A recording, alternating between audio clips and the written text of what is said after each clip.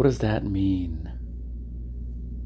As readers, we eagerly probe each piece of information for significance, constantly wondering, what is this meant to tell me? It's said people can go 40 days without food, 3 days without water, and about 35 seconds without finding meaning in something. Truth is, 35 seconds is an eternity compared to the warp speed with which our subconscious brain rips through data. It's a biological imperative. We're always on the hunt for meaning, not in the metaphysical, what is the true nature of reality sense, but in the far more primal, more specific, very specific sense of Joe left without his usual morning coffee. I wonder why. Betty is always on time. How come she's half an hour late? That annoying dog next door barks its head off every morning. Why is it so quiet today? We're always looking for the why beneath what's happening on the surface. Not only because our survival might depend on it, but because it's exhilarating.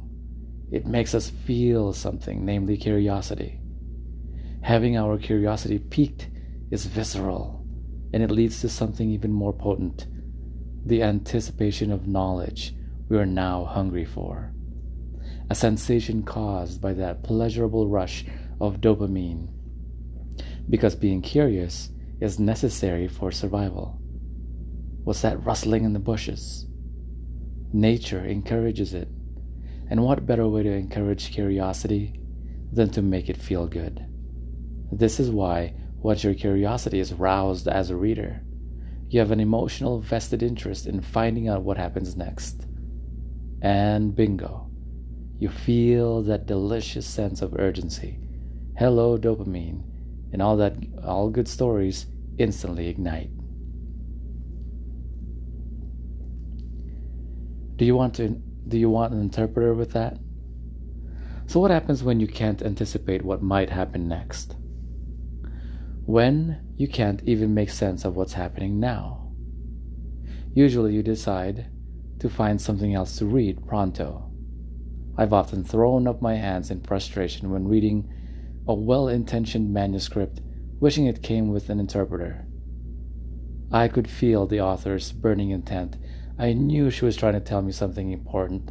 Trouble was, I had no idea what. Think of how exasperating it is in the real world when someone begins a long, rambling story. Did I tell you about Fred? He was supposed to come over last night, but it was raining, and like a dolt, I forgot to shut my windows and my new couch got soaked. I paid a fortune for it. I worried about that now.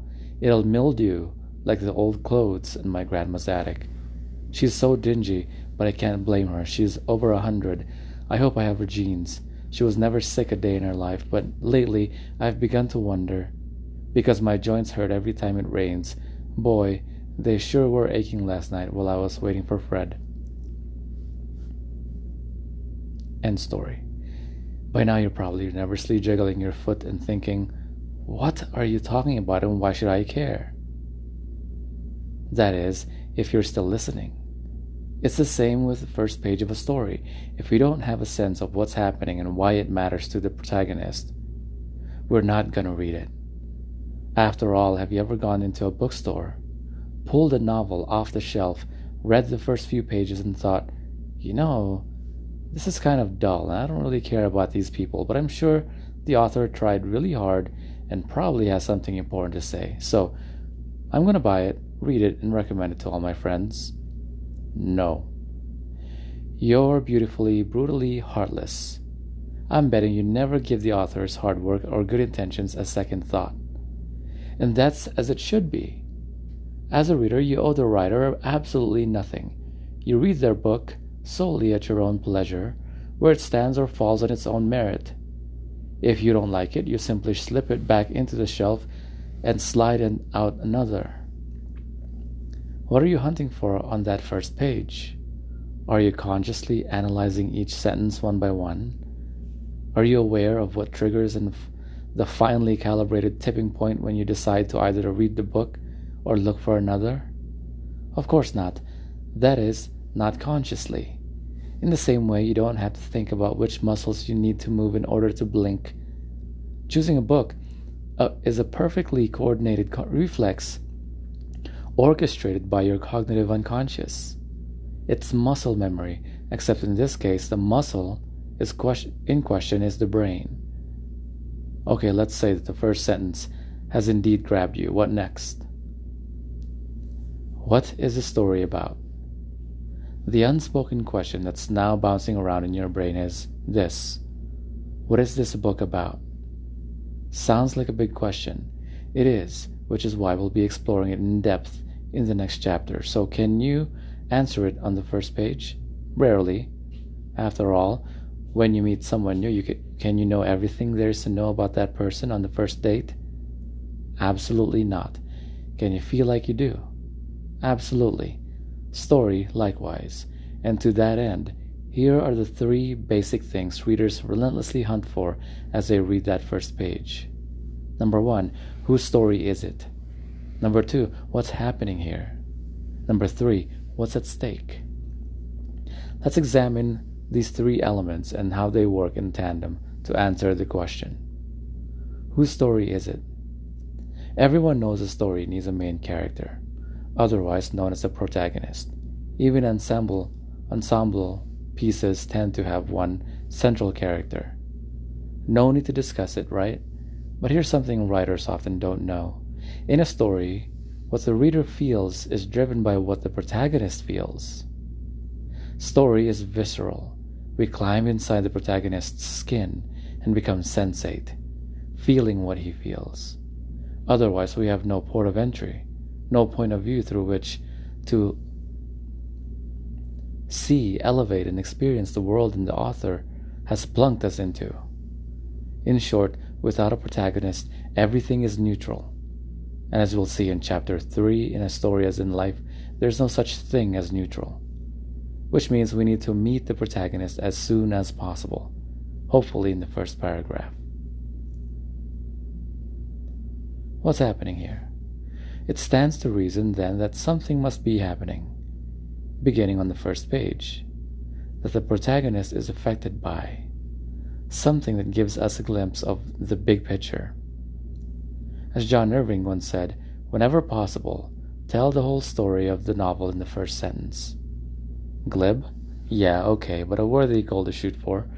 The big picture cues us to the problem the protagonist will spend the story struggling with. For instance, in a classic romantic comedy, it's will boy get girl? Thus we gauge every event against that one question. Does it help him get closer to her, or does it hurt his prospects? And often, is she really the right girl for him? Which brings us to the third thing that readers are hunting for on that first page, the thing that, together with the first 2, ignites the all-important sense of urgency. What's at stake? What hangs in the balance? Where's the conflict? Conflict is story's lifeblood. Another seeming no-brainer, but there's a bit of helpful fine print that often goes unread. We're not talking about just any conflict, but conflict that is specific to the protagonist's quest. From the first sentence, readers morph into bloodhounds, relentlessly trying to sniff out what is at stake here and how will it impact the protagonist.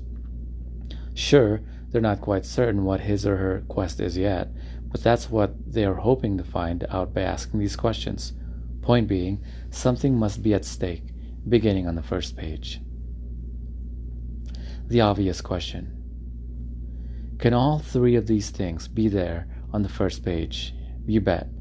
In 2007, literary theorist Stanley Fish published an editorial in the New York Times that answers just that question.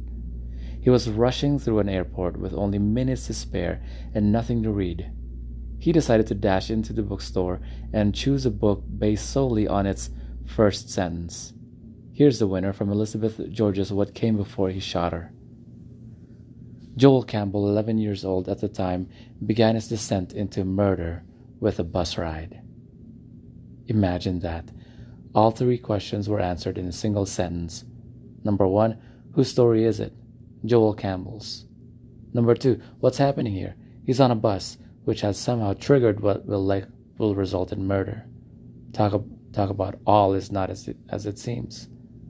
Number 3, what is at stake? Joel's life, someone else's life, and who knows what else. Who wouldn't read on to find out? The fact that Joel is going to be involved in a murder not only gives us an idea of what the book is about, it provides the context, the yardstick by which we are then able to measure the significance and emotional meaning of everything that comes before he shoots her. Which is important, because after that first sentence, the novel follows the hapless, brave, poverty-stricken Joel through inner-city London for well over 600 pages before the murder in question. But along the way, we're riveted, weighing everything against what we know is going to happen, always wondering if this is the event that will catapult Joel into his fate, and analyzing why each twist and turn pushes him toward the inevitable murder. Here's something even more interesting. Without that opening sentence, what came before he shot her would be a very, very different story. Things would happen, but we'd have no real idea what they were building toward. So regardless of how well written it is, and it wouldn't be nearly as engaging. Why? Because as neuropsychiatrist Richard Restack writes, within the brain, things are always evaluated within a specific context. It is context that bestows meaning, and it is meaning that your brain is wired to sniff out.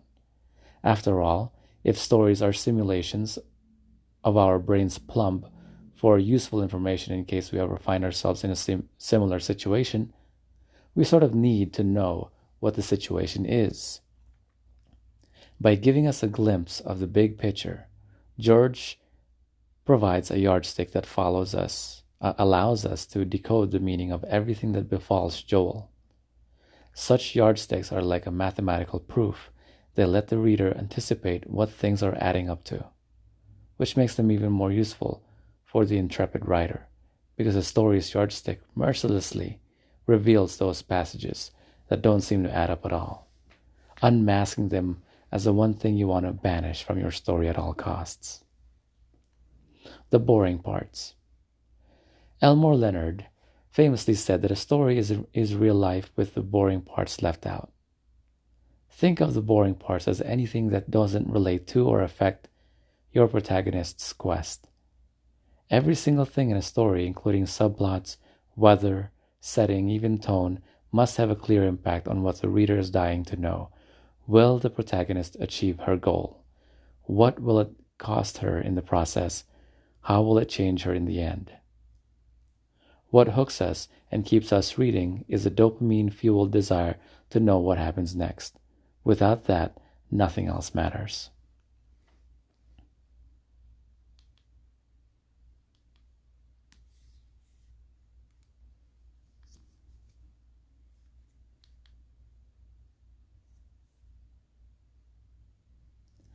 But what about stunning prose? You may ask, what about poetic imagery?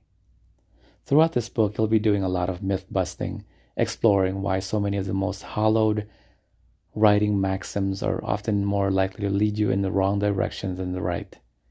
And this, my friends, is a great myth to start with. The myth, beautiful writing trumps all. In reality, storytelling trumps beautiful writing every time.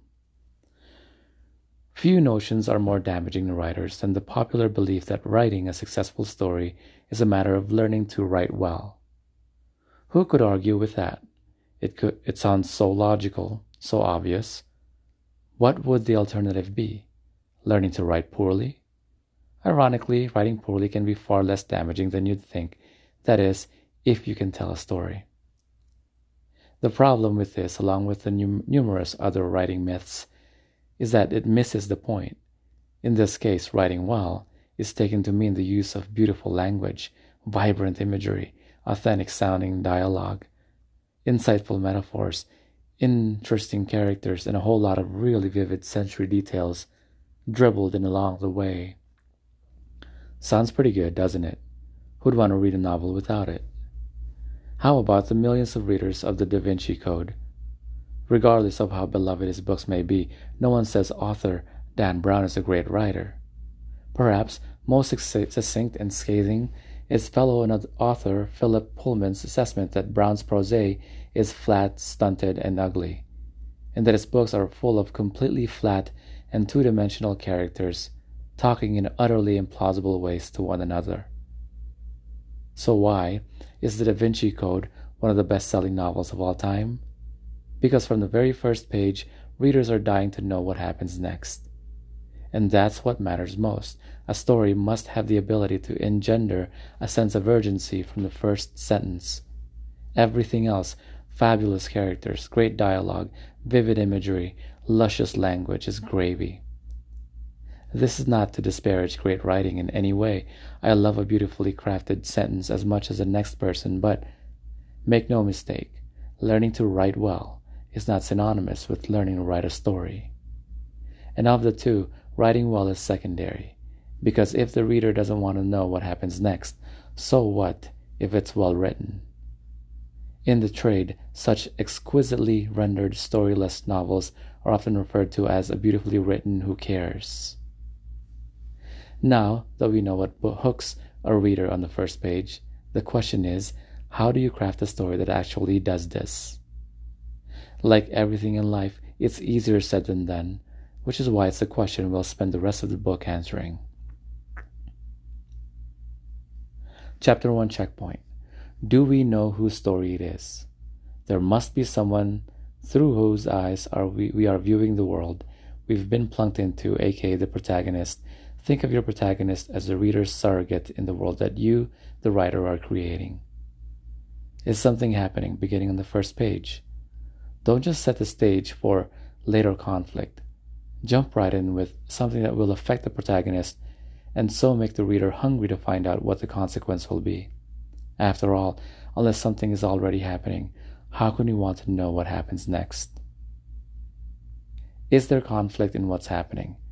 Will the conflict have a direct impact on the protagonist's quest, even though your reader might not yet know what that quest is?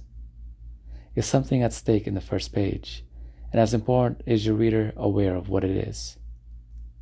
Is there a sense that all is not as it seems? This is especially important if the protagonist isn't introduced in the first few pages, in which case it pays to ask, is there a growing sense of focused foreboding that will keep the reader hooked until the protagonist appears in the not-too-distant future? Can we glimpse enough of the big picture to have that all-important yardstick? It's the big picture that gives readers perspective and conveys the point of each scene, enabling them to add things up. If we don't know where the story is going, how can we tell if it's moving at all?